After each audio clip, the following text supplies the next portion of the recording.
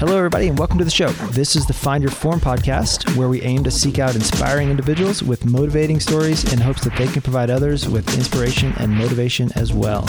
I'm your host, Jake Wells, and this is episode 4. My guest today currently has the women's record on the Tour Divide course. She recently finished second overall in the Silk Road Mtn Race in Kyrgyzstan, and she co-leads a girls' initiative in Anchorage, Alaska. Please welcome Lael Wilcox.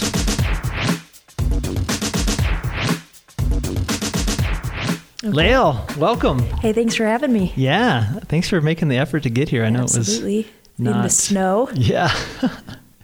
Well, and initially you had said you were going to ride here from Salida, and I was like, well, I've done that ride one way.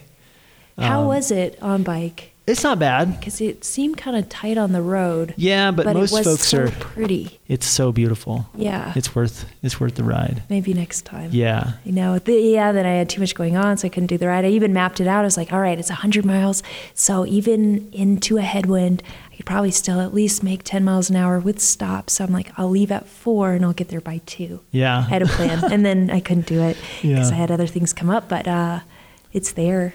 I think I'll be back in this area at some point. Yeah, well, we should do it. We should. You let me know. Yeah, that'd be cool. Well, Jeff Kirkove was here the other day, and he was saying, because you've got a new film coming out, right? Mm-hmm. And it's showing in Leadville. And so he was trying to put together a group of people to bike pack, do it overnight. Which would be pretty cool. Yeah. I love that idea. I think the snow kind of I know. It's like, 20 degrees? I think it's been 20 degrees all day in Leadville. Yeah. And even driving over, it's like we couldn't see anything. Snow on the road. It seemed a little sketchy, but love that idea, biking to the film. Yeah. But I think he will come tonight anyway. So yeah, he said he's going to be there. Yeah, so, super. We should maybe let him know that he doesn't need to pick you up. I did. Okay, good. I wrote him. I was like, hey, just so you know, good. Things changed. She's like, thanks for the update. Right. See you tonight. Yeah, great. Good, because I was like, I meant to message him and I forgot. But so tell us about the film. What's it called? Totally. So the film is called I Just Want to Ride, and it's a story about my 2019 race on the Tour Divide. Tour Divide is a 2,750 mile self-supported mountain bike race through the Rockies from Canada to Mexico. I've actually raced it now 3 times. I have the women's record at 15 days, just under 11 hours. And I really want to beat the men's record, which is 13 days, 22 hours, 51 minutes. All right. This year, a few things came up that kind of stopped me from doing that. One was weather. One was kind of a backlash about media. So if the weather's good next summer or next June, I'll attempt it again. I can't give it up. This is something I'm going after. So you're hooked. I am. Yeah. Yeah. It was actually my first long distance race in 2015. I rode it with the group start then in June. I got really sick on the ride. I finished and actually that time broke the women's record by 2 days. But I was like, if I didn't get sick, I could be faster. And it just kind of took me over. So then that August I went back and rode the whole route again, taking my own record down by another day and a half. And then I left the route alone after that. I was really burned out. I was like, no more Tour Divide. Yeah. I've had it. I, rode like 5,500 miles of it in one summer. But then this past year, I was like, all right, I'm going to go back again with the intention of making a video. And then also, I really want this record. Mm-hmm. So I couldn't get the record. Video will come out officially on November 20th. Mm-hmm. We're doing some screenings around the country before then, and then kind of a rough cut. Yeah, exactly. Yeah, so it's basically like the first version of the video. It's 25 minutes at this point. Final version will be more 40 minutes, and and so it'll kind of tell the story of my race, what people go through out there, and then kind of what we dealt with this year. Sure. Yeah. Cool. Yeah, I saw the video. I went on Thursday. We did an event down in Louisville, and so I got to see the rough cut. It's impressive. Yeah. What'd you think? I thought it was great. Yeah. Yeah, I'm really excited to see what kind of. Did it make you want to ride it? It does. So long. It does make me want to ride it. I don't know if I want to ride all of it. At one go. Like I think maybe I would do that's true. Like just ride Colorado or right. something like that. Yeah. Yeah, I totally see that. But I know how those things are, and I know like my tendencies are to, once I get bit by something like that, then it's all consuming. in, So sometimes I have to kind of keep things at arm's length, just to you don't want to get sucked in, like relationships with significant other and those kind of with things. Family. Yeah, right. So I don't know. I'm looking at it. I have ridden sections Parts of it already. yeah. Just some stuff that goes like from Steamboat through our area. Which is so pretty. Yeah, it's beautiful. I really like that stretch. Yeah, just out of Steamboat, so pretty. So I don't know. Maybe eventually. Actually, but the film itself is super motivating because it shows kind of some of the behind the scenes stuff. Right. Like obviously the scenery's spectacular. Yeah. It's a beautiful way to see that part of like the Rocky Mountains and all the way from Canada to New Mexico. But that's a commitment. Totally. I mean, another thing we're talking about with the cyclist menu is maybe taking a stretch of the route and guiding it, which I think could be cool too. So it's like the stretch from Steamboat Springs to Salida or to Del Norte, breaking it up into manageable days and then having it somewhat supported, but that way people could get the idea of what it's like to be out there. Sure. It's just some exposure to the route. Because I do think like the whole thing seems intimidating, but once you get out there and start riding it, you're like, well, this is basically just gravel riding. It's just really long. Yeah. So how long would that be? Like, what would that section be? Yeah, like if you did I need to from look at Steamboat to the mileage, Del Norte or something like that. Yeah, I mean, like I'd want to make it to be like a week long. Yeah, so like 500 miles, something like that. And I think that'd be cool. And then maybe for that, like finding destinations daily where people could just stay, at a hotel or bed and breakfast and then go ride the next stretch. Right. Because Colorado is probably the nicest surfaces on the whole route. Yeah. So you could definitely ride a gravel bike. And then it's so beautiful too. It's the highest elevation, probably also like the most frequent resupply, which is still like maybe once every 50 or 100 miles. It's not a lot, but it makes it so you could actually get to towns. And the towns are so nice too. It's like Steamboat, Breckenridge, Frisco, and then these tiny places like Como, Hartselle, Salida, Sargents, like these towns that have like one little country shop. Sure. That's pretty cool. Well, I was riding just from here. There's this route that I go and do, and you go out by the Colorado River, and then you go, I guess that would be more west towards Steamboat, and then kind of loop back around.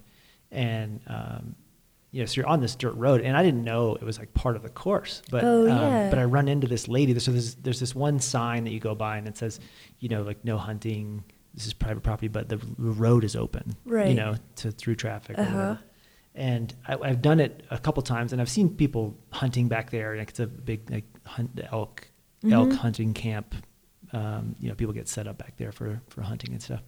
But it's amazing views of the Colorado River, and it's just a really fun kind of gravel loop, dirt road loop, And so this lady stops me, and she's just on like a quad or like a 4-wheeler or whatever, and she's like, Are you riding from Canada? And I was going the wrong direction. And she's like, no, I'm just, and I had nothing on my bike. I mean, I didn't have a backpack on. I just had regular jersey, three pockets, and like a saddlebag, And it's like, obviously I'm not doing this thing from, tip to tail. And so we start talking, and she's like, yeah, people come through, and she's like, if you ever need anything, my house is right here. There's water up there. Just stop it. And then in your film, you really get a view or a picture of these people that this race has affected. Like it comes through their town, or their store is now on the map essentially because of this kind of race. And I think it's really cool to see those kind of relationships that have happened all because of bikes. Yeah, absolutely. And this kind of competitiveness that. Or whether it's competitive or not, it's a race that comes through. Totally.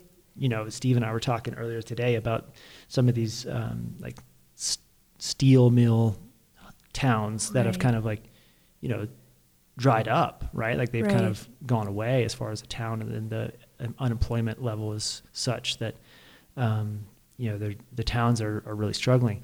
And so to see something like this, which maybe is like even helping a town thrive, these little mountain towns that you wouldn't think of, but now they have this like influx. I mean, you see that in Emporia, Kansas. Like that's where I've kind of seen it more of, is because I've done that race multiple times. And then you think about that and you're like, well, why aren't there any big gravel events in Colorado? Yeah. I mean, there really aren't. And it's like, well, why is this happening in Kansas and Oklahoma? And there are tons of beautiful gravel roads here and amazing passes. It's like the loops you could come up with are like endless, I guess. And so it's like, hey, I'm just surprised it hasn't happened yet. Yeah. I mean, I'm sure and we're starting to see it more and more. Yeah. But I think that, you look at some of the gravel in Kansas, and one of my buddies is talking to me the other day about classifying the gravel, like almost like you would whitewater. You know what I'm saying? So he's like, Kansas is kind of like class 1, class 2 gravel. Right. And that's what you have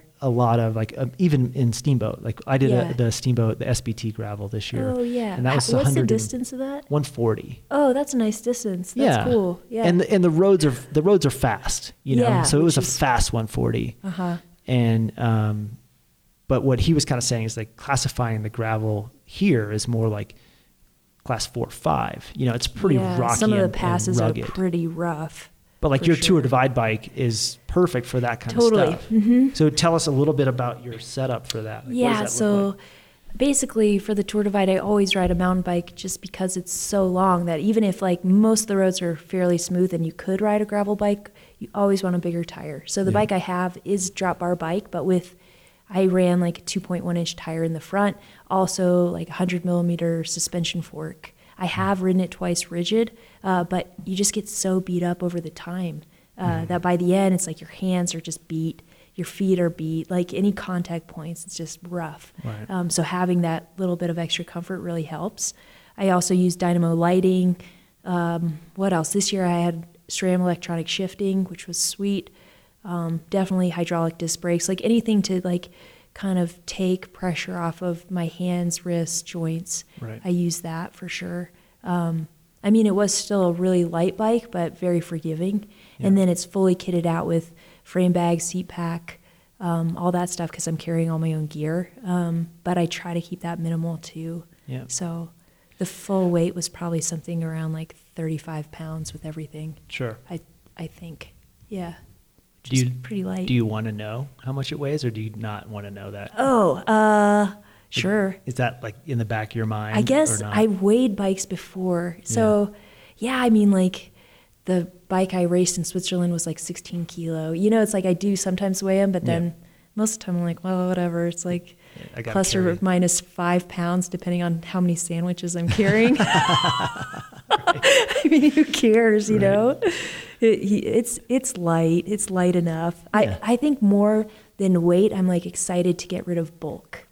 Sure. Like bulky stuff on the bike, because it's just like I just want it to be like sleek, slim and tight, and that's it. Like if I can not have a front roll, I'm thrilled about that because I don't have to look at it all the time. Because I just like looking at all this. Because like the front of the bike, I have aero bars on it. I have like a Wahoo GPS. I have dynamo lighting. Like I have all these like. It's like a control center. Yeah. And it's like you just, I don't want to feel like I'm flying a plane. It's like I'm riding a bike. So all the stuff I can just throw, I'm just like, yes, I don't have to look at that anymore. You know, I just want to like look ahead, the road, and all this stuff. Yeah. You know, because I'm carrying it for that race. It's like minimum of 2 weeks. I'm like, ugh. Right. You know, you just get kind of sick of everything. As nice as it is, I'm just like, ooh. It's like my sweat and blood is like all over this bike. You know, it's just, ooh. So what do you, for the SRAM, the wireless, do you bring extra batteries or is that? Yeah, I brought 2 extras. Yeah. And then also I had the charger, but I mean, it's tiny. And it's nice because the batteries, it's like really easy to switch out because it's just in the derailleur. So it's like, when they would die, I could just switch it out really quickly. And then I had like kind of a few things I was charging throughout the day. So I had to charge the Wahoo roams, and I had to charge the SRAM shifting, and then my phone occasionally. So I would kind of like switch things out with the cache battery and then charge the battery from my dynamo light. So it was kind of a little bit extra management, but it worked. So you're able to charge it as the way the dynamo hub works is as you pedal, it charges the battery. Trickle charge. Right. The battery. The cash battery, like the power bank. Yeah. And then I charge everything else off of that. Got it. Right. I think you could probably get tricky and wire it in, but hardwire it, yeah. Then, I'm also like not good at that. Yeah. And I don't know if it's worth it, Sure. to have more wires coming out of your bike. Chances are good it's not worth it. More wires are usually not a good sign. But it was really good. Yeah, I mean, I can't believe like all the, technology I'm using, and then the risks that presents as well. Because it's like, well, I guess any of these things could just die. Sure. At some point in 2 weeks, but they didn't. So it worked. Yeah. Well, that's why you're out there testing it for the I rest guess of us. So. Right? Like, it worked for 2 weeks with Lael punishing good. it. Yeah, so. Exactly. So it's like, this is pretty hardy stuff. Yeah. I'm sure it's fine for us, like, regular ones that are just doing the... Riding really fast for a day. Right, for one day. Yeah, exactly. Yeah, that's the idea. Yeah. But the shorter events are very attractive to me, like DKXL, one day. Yeah. I'm like, for me that feels like such a mental relief. I'm like, I don't have to think about sleep. I don't have to carry any of this extra stuff. All I have to do is just ride my bike for a day, and then I'm done. Yeah. Some of us don't have to worry about sleep. Some of us do. I slept for like an hour. Yeah, I know, but... Well, it's funny though, because people were coming through and they're like, just take a nap, man. You're going to be good. Because in the film that I did, the Unknown Country, you're in it. Like you come through. And it's funny because it's like the darkest time for me. I know. I was in it got a little darker after that, after I saw you. But then, and you come through and you're just like bopping around, just like, hey guys. And like my family was there and they're like, thanks for being here. Yeah. And then you just take off. And, hindsight, looking at that, like it's so inspiring to see that kind of, and that's just you. Like you and I have known each other now for a couple years, and we've got to spend some good time together riding and chatting and stuff. So, and that's just your, like, that encompasses who you are in my mind, that's Lael, it's just like always bubbly, always in a good mood and just happy to be on your bike. You know? And so for me to like see that, even though I was in a really bad place and, like I knew I was going backward and people were, going past me, like to see where you were. And like Jeff was in the same place. He came through in just really good spirits. And he was. Yeah. Jeff is such a character, but Jake, you have to realize like you were still smiling huge, even if you were in a dark place mentally or like things weren't panning out like you thought they were. You were still smiling super huge. Like you looked like you were actually happy, regardless of like what was actually going on. And like, obviously things weren't going as planned, but like you still looked good and your family was there. And like, it seemed like you weren't in a terrible place either. Right. But I was like, I really wanted you to win that race. I really did. Before the race, I was like, Jake, you're going to win this. Like, you were so prepared and you had everything you needed. And I was like, I just really wanted you to win because I know you're totally capable of that. I mean, like, myself, I was like, I've never raced anything this short. I have absolutely no idea what's going to happen out there. Right. I mean, which is probably nice because I didn't have the pressure either. Sure. It's like, all right, I'll just see what I can do. Yeah. It was like a training ride. Just prep. Like I was prep because I was like, all right, I'm riding Boulder to Emporia, 600 miles, race, take 3 days off, race DKXL. So I've got almost 1,000-mile training block for the Tour Divide. That was like the intention. Right. But I mean, what a fun place to do it. It's like with all these other people around and like this big setup. It's like my races, it's like maybe 150 people line up and then they're like, everybody go. And then that's it. You never see anybody. No, maybe like some crazy fans come out with like a little sign they made or like 1,000 miles later, Sure. Yeah. So, Jeff was so funny during DKXL. He was like, because you guys ended up riding quite a bit together. Yeah, right? we did. And he's just like cursing and like he didn't seem like he was having fun at all. I was like, man, this guy hates this. And then like at the end, like big smile, it was just, I was like, man, I think he's really hating it out here. Yeah. I think it's probably just how he copes with, because I don't think that's... He's super sarcastic. Yeah. Like he's really got a dry. good sense of humor. But yeah, so that was fun to have him around. Just like, I wish I had recorded the things he said. At one point he's like, I'm spinning triangles out here. Like, climbs are so steep. Like they hit us hard. The last 40 miles or so, it's just like, oh man, what is this? Right. You know? I was riding a lot with Nick Legan, and he knows that course quite a bit. Yeah. He's done the event before, but he also has done a lot of training camps there. And so I don't know if that was actually good to have that kind of intel and like know to know what was coming up. I had no idea. Yeah, I didn't either. But I think the thing that really dawned on me at that event was that, you know, as much as you can prepare physically and equipment wise, I felt like I was ready for all of those things. And for as many of the unknowns as you could really prepare for, you know, weather and mechanicals and things. Right.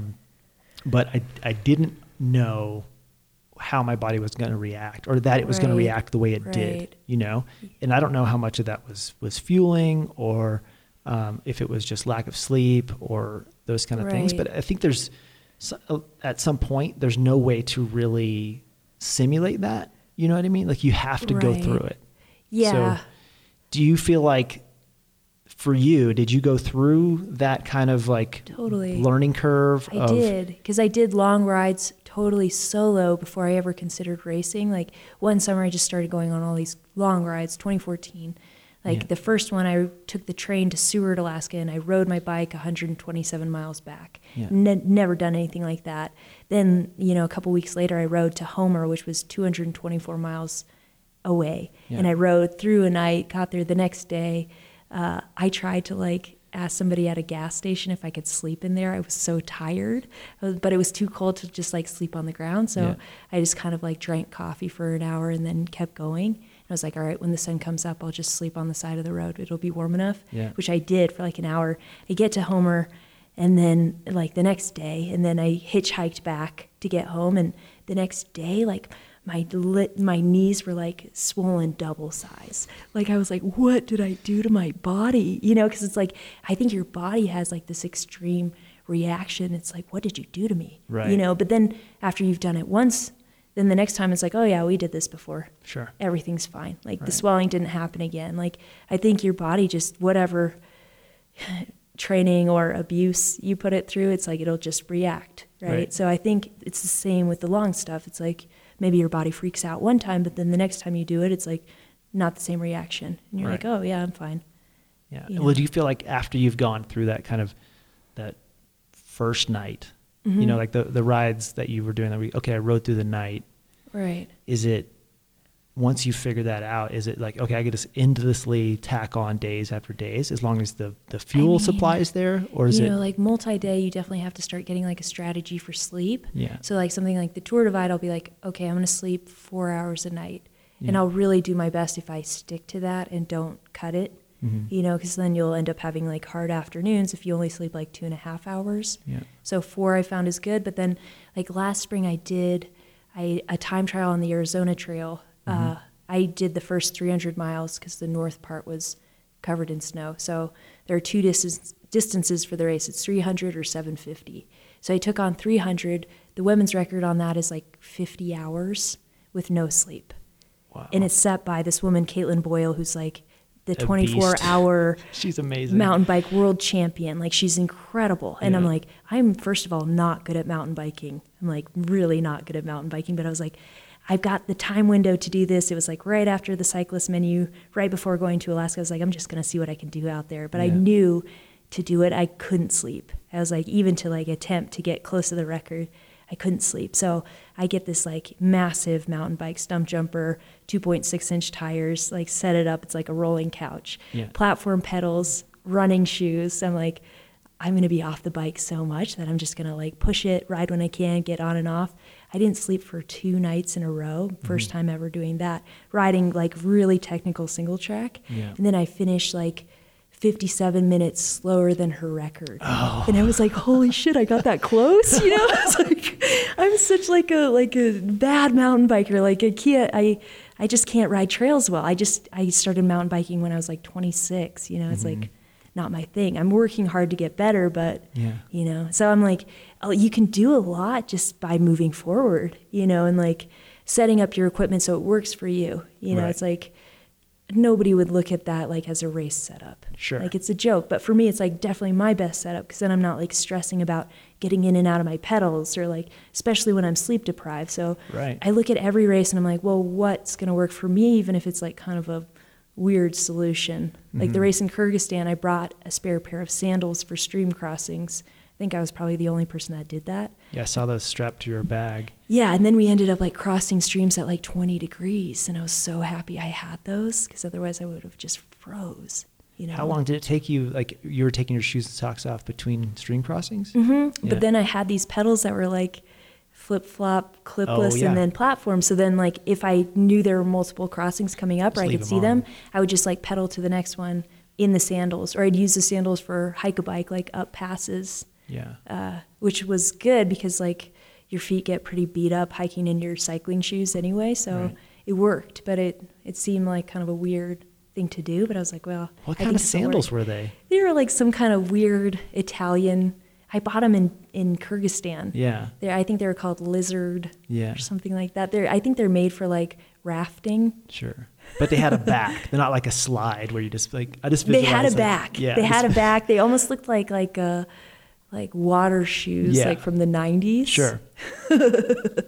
They were good. You know, they ended up being good, but yeah, I'm always looking for like little tricks that are like going to make me feel good. I was visualizing like the ones you have on, like those Adidas. These like locker room slides. sandals. Yeah, like for post. I had those for the tour. Yeah. When Rue and I were touring over there, I just used these for stream crossings. I think that's probably where I got the idea. Sure. I was like, I want some. First, I was like, well, I'll get something like a Tiva. And then I saw these ones that had like almost like a full shoe. And I was like, all right, that'll be good. Right, like a Croc or something. Basically. Right. Yeah, yeah. That's funny that you figured that out. I know. And it's like a weird thing to do, but in the end, it was good. You know, I'm like wearing down pants and these little sandals.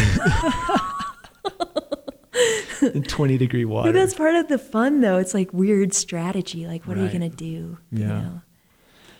So when you set the record for the Tour Divide, right? So you did that outside of the event, outside of the race. I first did it in the race and then as a time trial. Okay. So you set the record the first time as part of the race, but that's when you got sick. That's when I got sick. So I was like, well, even if I was 2 days faster than the record, I think I could go way faster than that. Yeah. So I went back. But first you went back to Anchorage. I did, yeah. I went back to Anchorage and then I like woke up in the night and I was like, I have to go back. And the first time I rode the race, I actually rode from Anchorage to the start. To Banff. Took a week off, raced, finished, went back to Anchorage, and then within 2 weeks I was like, I've got to go back to the start. So I rode back to the start again, that time incorporating a ferry to Bellingham, Washington, and then I rode from Bellingham to Banff, and then took a week off and then raced again. Which was really fun. I mean, riding across northern Washington was so beautiful. It's like, this is one of the most fun rides I've done, just touring. Yeah, you know? It's spectacular. Yeah, through the Cascades. Did you tell anyone you were going other than like my family knew, and then I also was like, well, I don't even want to tell people. I want them to be like, oh, surprise, she's back out there. Right. Which was kind of funny. You know, it's like for people who are in the race, they like figured it out, but then I finished, I broke my own record, but then it's almost like nobody even knew about it because I like had zero media. I don't know. I mean, actually somebody from like a newspaper in Albuquerque went out to shoot me. Yeah. That's about it. I was on like the front page of their newspaper. I think that's the only There's media. no one at Antelope Wells when you got there. Actually, my boyfriend at the time came down, and then some other really kind of crazy fan came too. So it was the three of us. Might be a little awkward. Yeah, that was it. He wasn't going to come down either, though, my boyfriend. And I was just like, come on, you got to show up. Like, what else am I going to do? Just ride back? Right. Or have this like crazy fan pick me up? Right. I mean, I don't know. Who knows how that could go? So he did come down, which was good. It's always good to have somebody there. Yeah. I mean, you literally end at like a border station that's only open from like 11 to 4, and there's nothing there. There isn't even water there. Yeah. It's pretty bad. You're like pretty 50 miles from the next town. And so then you got to either drive ride another 50 miles. or have a ride, or like somebody picks you up or something. You know, it's like it's kind of a strange finish. It's very surreal. You like worked seems anticlimactic so hard. almost. It is. You're like, oh, this is it. You know, that's it. Yeah. Like not even a town. Just a line. Not even a gas just a station. Gate. Yeah, just a gate. That's it. Right. And a sign. Right. It's pretty crazy. In the film, the guy that finishes in the film, is he the guy that won? He won this year's race. What's his name? Chris Seistrup. Okay. Really cool guy. He's actually also, he has kids and he's hemophiliac. Oh. Which is pretty crazy. So during his ride, he was raising money for I think, research for that. Yeah. But I mean, like, that's pretty wild. It's like he's doing this adventure ride. Like, if he has a serious fall, that's it. Yeah, you know, it's trouble. like trouble for sure. Yeah. So pretty cool. Great attitude. Yeah. We rode together for about an hour. It was pretty fun. Well, and his family made him that little Lego trophy, you know, and I was just like, I was watching that and I was like, man, it was like emotional for me. I know. To like keep it together, you know, and maybe that's being a dad or whatever, but you know how much like little love those little. I know. You know. And then being away from your family for, 15 days. Yeah. It's like, that's tough. Yeah. Well, you know, you go through these emotional roller coaster on these events and, yeah, I mean, you just, even like I did Leadville this year for the first time. So I've never done. How did it go? It went great. Super. It went great. And I think as well as I really could have hoped. And even that, like just finishing that race and I didn't win. I wasn't like, it was just a hard day on the bike for me. But even that was like a little emotional, like coming up to the finish. You know, I think anytime you achieve something like that, you know, totally. And they're there. Yeah. And you're like, you push yourself to your limit. And then, yeah, I mean, your emotions are always kind of heightened in that situation. But then you think of something like the Tour Divide and it's like you're doing that daily. Well, and I wonder if some of that is part of the drive or part of the draw of it, you know? I think so. For people, they want to experience that. They want to see like kind of where they go mentally, you know, and like to kind of ride that wave of highs and lows and like to come out the other side of it and realize like, well, it was a full experience. You know, it was intense, but it's like you kind of really learned yourself, I guess. Right. And like learn kind of where your mind goes at dark times or, you know, and then the more you do it, obviously kind of the easier it gets because you're like, well, I've been here before. If I go down that dark path, like that's actually not going to help me achieve what I want to achieve, whether that's finishing or whether that's riding faster. It's like any kind of negativity is going to actually take away from your experience. So you're like, well, maybe I just won't do that this time. Maybe I'll just realize kind of my current condition isn't the best, but like things will change because they always do. You always get better. Well, I think, and that's true for life, right? Like I think that, you know, now especially we are in this time where, you know, depression and suicide and it's at an all-time high, right?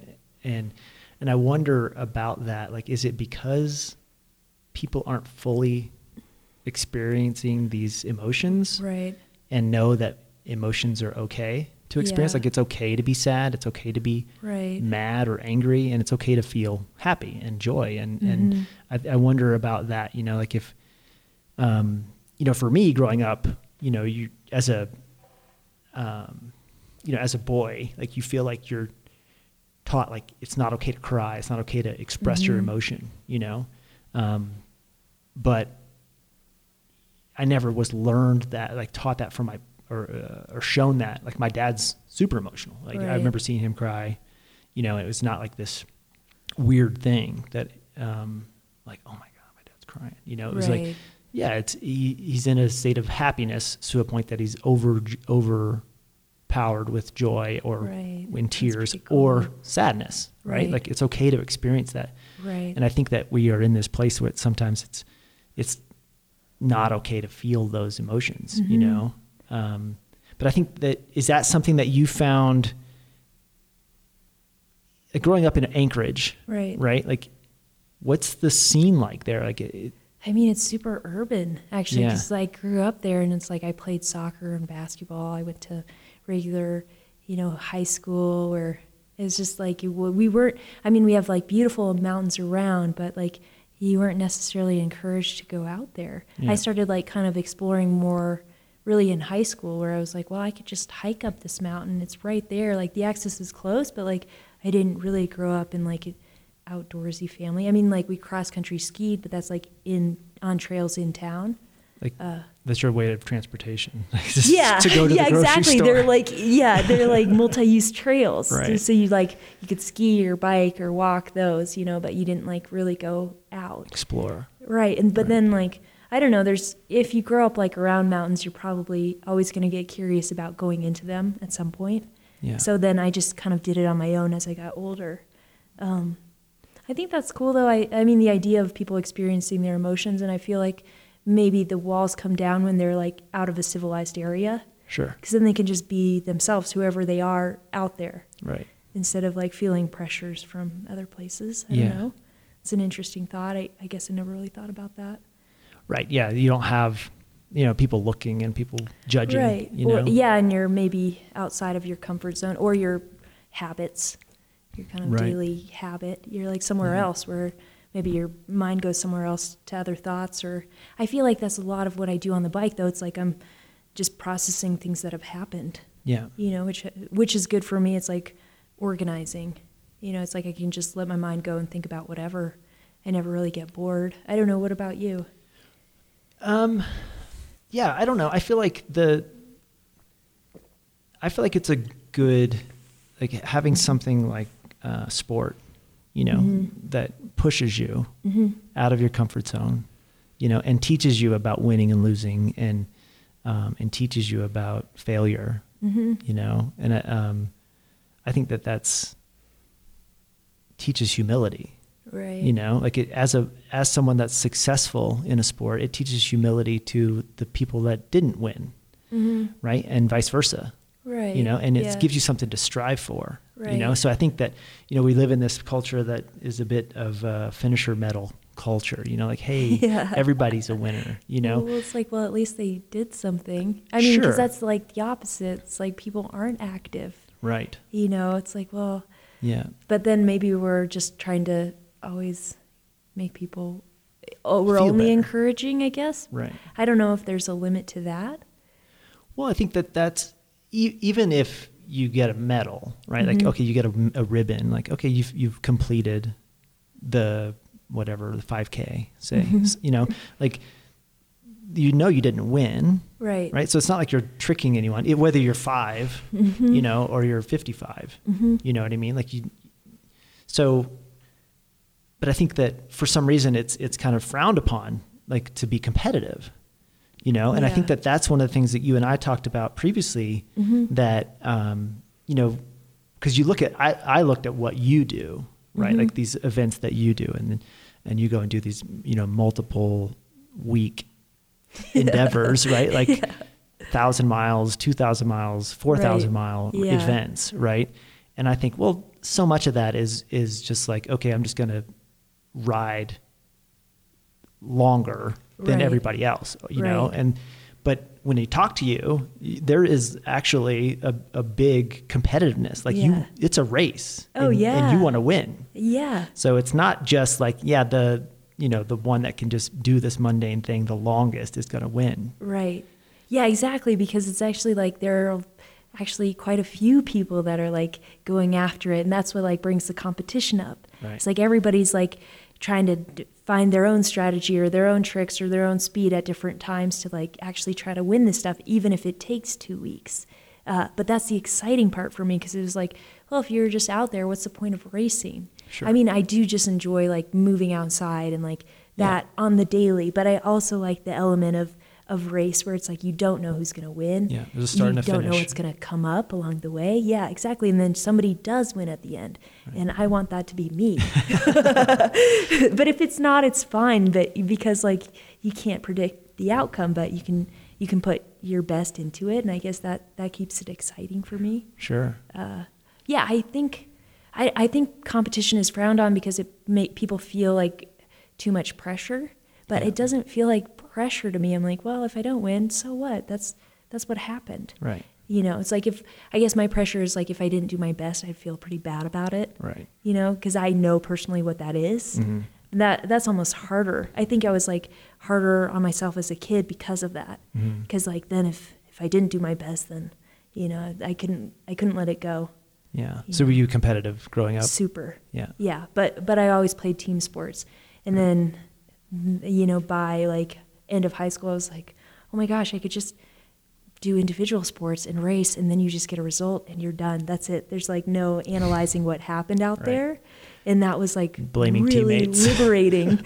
I was like, I can just race and then I see where I stack up and that's it. You know, it's very simple. Or you can like train on your own time, you know, or you can put whatever energy you want to into it and then you get your own outcome.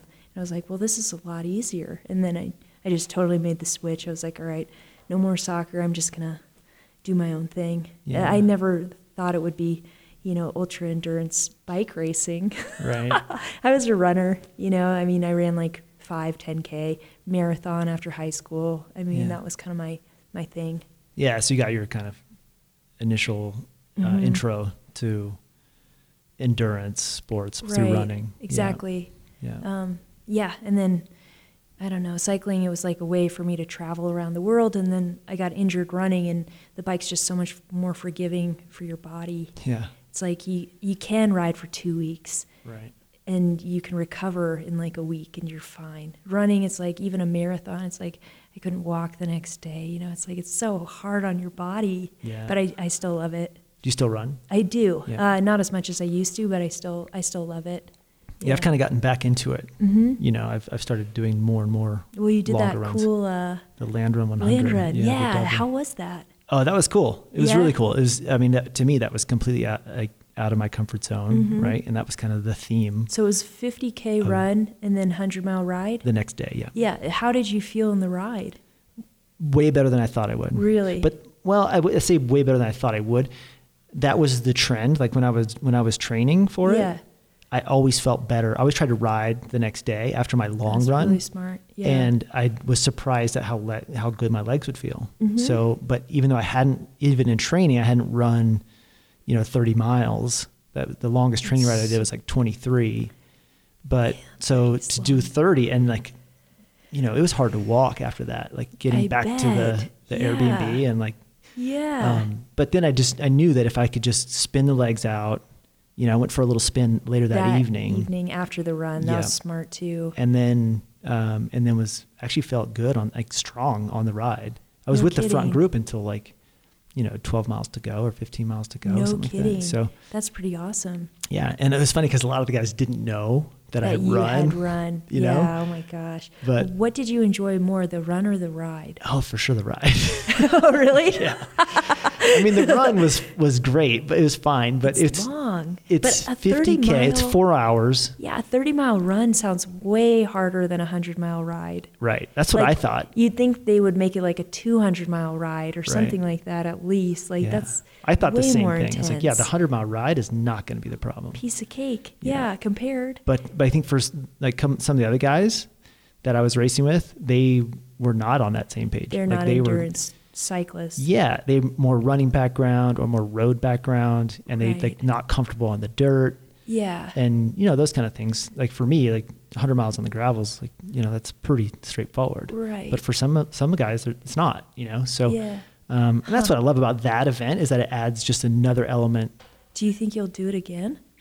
Well, I'm defending champion. So. So you have to go back. I don't know. You don't have to, but I've been invited to come back. So we'll see. You and should. the thing about that event, and I think it's probably true with so many of these events that we both do, is it's not so much the event, or the challenge of the run ride. Mm-hmm. It's more the scene. Like, I've heard that, especially for that land run, that it's really great. Community and just like really so much good energy there. Yeah, I mean Bobby is like he's a special person. He's like hugging every single finisher. It was like bruises on his chest from hugging people. It's like, I don't know. If we put you two in a room, it would be pretty might interesting. Explode. Yeah, because like as much positivity that radiates from both of you guys would be. Oh man, I'd really special. like to go for that, but I think it's during the Arizona gravel camps. Right. So Yeah. it's And like that's last year when I came to Patagonia and did that block with you guys. And then it was like 2 weeks. We finished that like 2 weeks before Land Run, which was kind of ideal. Yeah, you know? that's really good. Yeah. It sounds really fun. Yeah. So maybe sometime. Yeah, we'll see. Yeah, there's a lot of things, right? I know. A lot of things all that happen at the same time. Yeah. You know, but I love the guiding down there. It's so fun. Yeah, in Patagonia. Yeah, really good riding, great people that come in. And just for me, I'm like, my job is like riding my bike with people. This is unbelievable. Right. You know, it's so good. And you're doing the Spirit World. That's their race, right? Yeah, so the race is coming up November 9th. But it's kind of like a little mini gravel camp. Like they're doing like a shakedown spin before and like a couple meals, like a couple dinners and a breakfast. We're going to show the video there, the film, and like a recovery ride the next day. So there are all these little fun things happening. They're like creating a little farmer's market there. That's and, cool.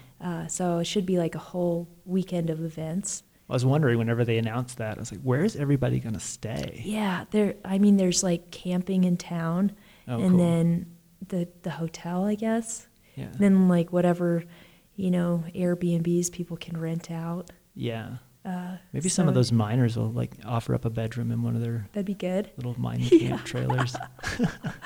It's a beautiful little town though. It really is. It's amazing. The setting's really cool and great place to ride in the winter. It's like where everywhere else is snowy, you can go down there and it's like 70s in the day. Right.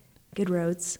Yeah. And I mean, last year, the first year I went with you guys, it was, you're kind of with the group most of the time. They would break off and do kind of maybe some additional riding with folks like with you or with Ryan. But then this year I had a day where we were kind of on our way back to town and I was like, I'm going to just do this extra climb. Yeah. And I did it by myself. Yeah. How was that? It was awesome. I mean, you're out there by yourself and it's so vast. Yeah. And I don't know, there's just something about that area that was just like, it feels really special. Yeah. You have like kind of this big wide open space where you just feel small and there's really nobody around. Right. Huge views. I'm sure that's how it was in Kyrgyzstan, right? It was. Yeah, it was really incredible like that, especially because there are hardly any trees there, so you can really see forever. Right. It's just like this moss everywhere, or like real short grass. Short grass, like green pastures, fresh water coming through, like massive rock faces, but then, it's like just exposure. Yeah. Then you just watch the weather come in, and you're like, oh, God, there's the storm. Yeah. But it was so cool like that, where you're just like, alone. And then if you see like fresh water, you're like, oh, I'll probably see like a yurt camp pretty soon, which would just be like 1 or 2 yurts and then, a flock of sheep or so it's herders. Cows. Yeah, it's all herders. Yeah. So they're still nomadic, and so they set up yurts in the summer. It would be either a yurt or like a old train car. Like these old Soviet train cars that they used for like, now they use as like a shelter. But that's like basically all you'd see out there. Wow. It's pretty cool. Lots of horses. And they all ride horses. They're incredible riders. I mean, just like riding up these rocky hillsides. It's like, wow, they're definitely on the right vehicle. I'm just like rocking my bike. Right. In your sandals. Yeah. And they're looking at you like, what is she wearing? What is she doing? That's funny. Yeah, it was really cool. What a cool race. Was 1,000 miles. Yeah. Which was, it took just about a week. 7 days. That was kind of nice. Yeah, 7 days. And you finished second overall? Second overall. And we rode a day faster than the winner the first year. Oh, wow. And it was a harder route. And tons of weather. Yeah, and tons of weather. It started snowing. Exactly. So it was like definitely a more competitive field, which like I'm always for. I'm like, and then I always feel like because I'm a woman, like people always try harder because they really want to beat me.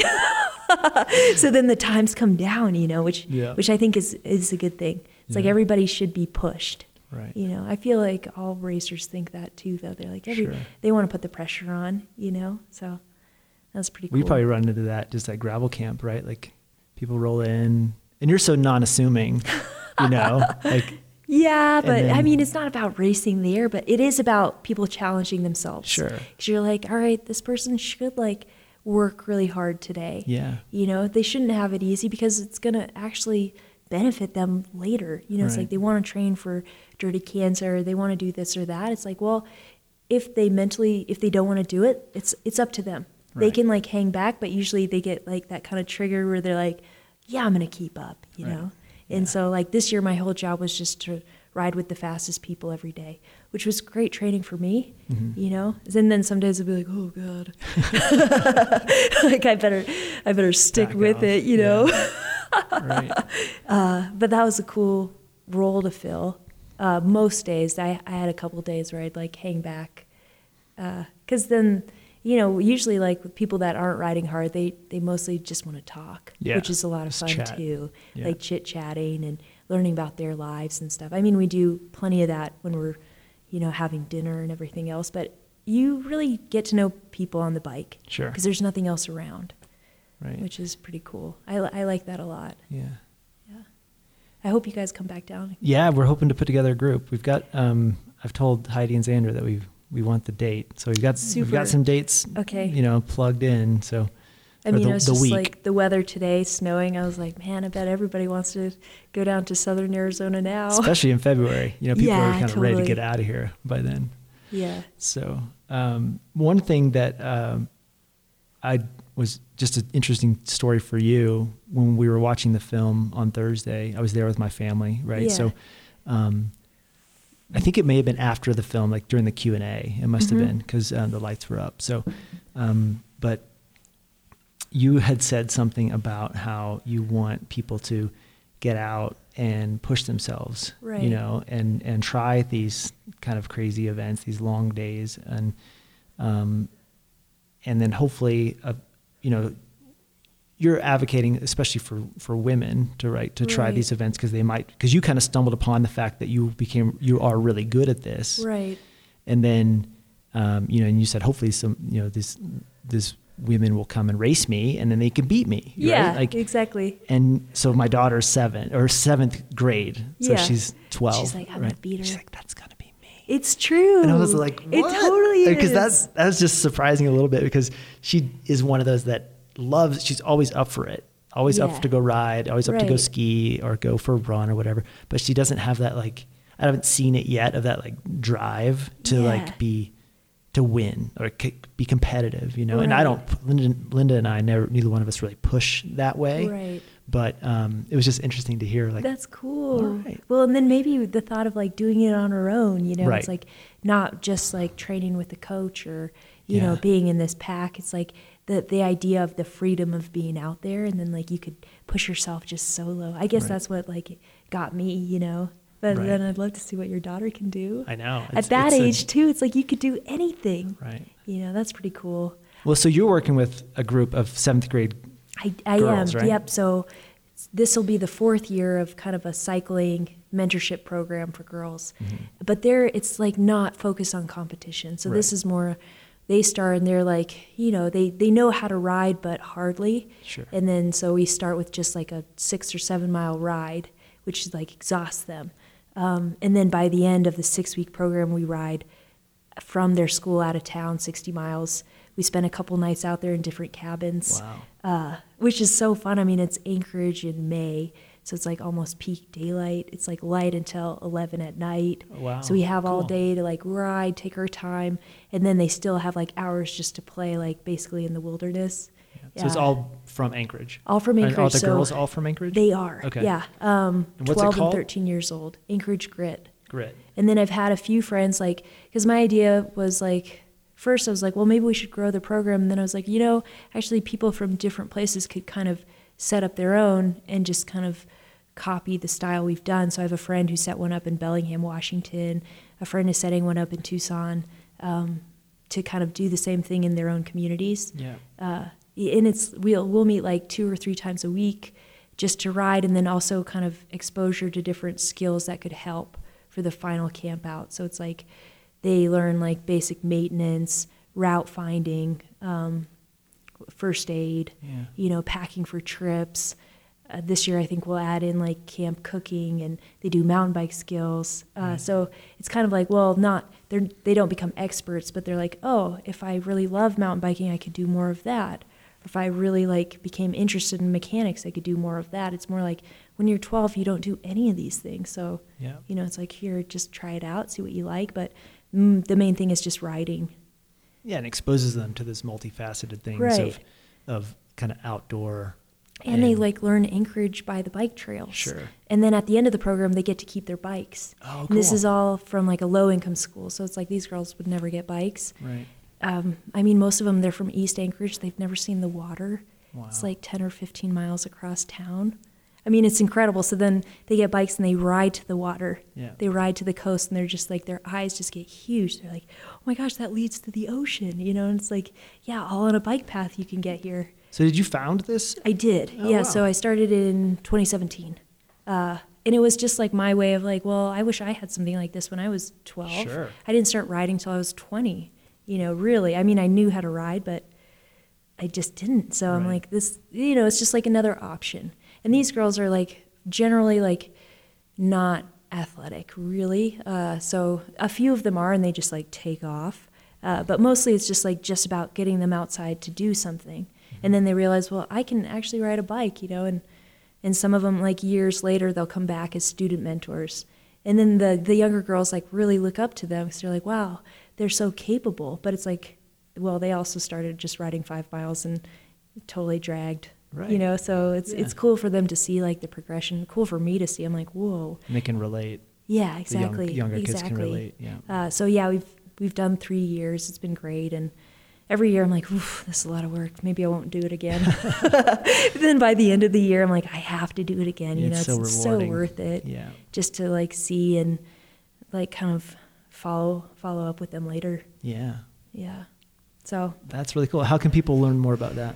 there's a website, anchoragegrit.wordpress.com. Actually, Rue's making a video that'll be out in December about last year's program.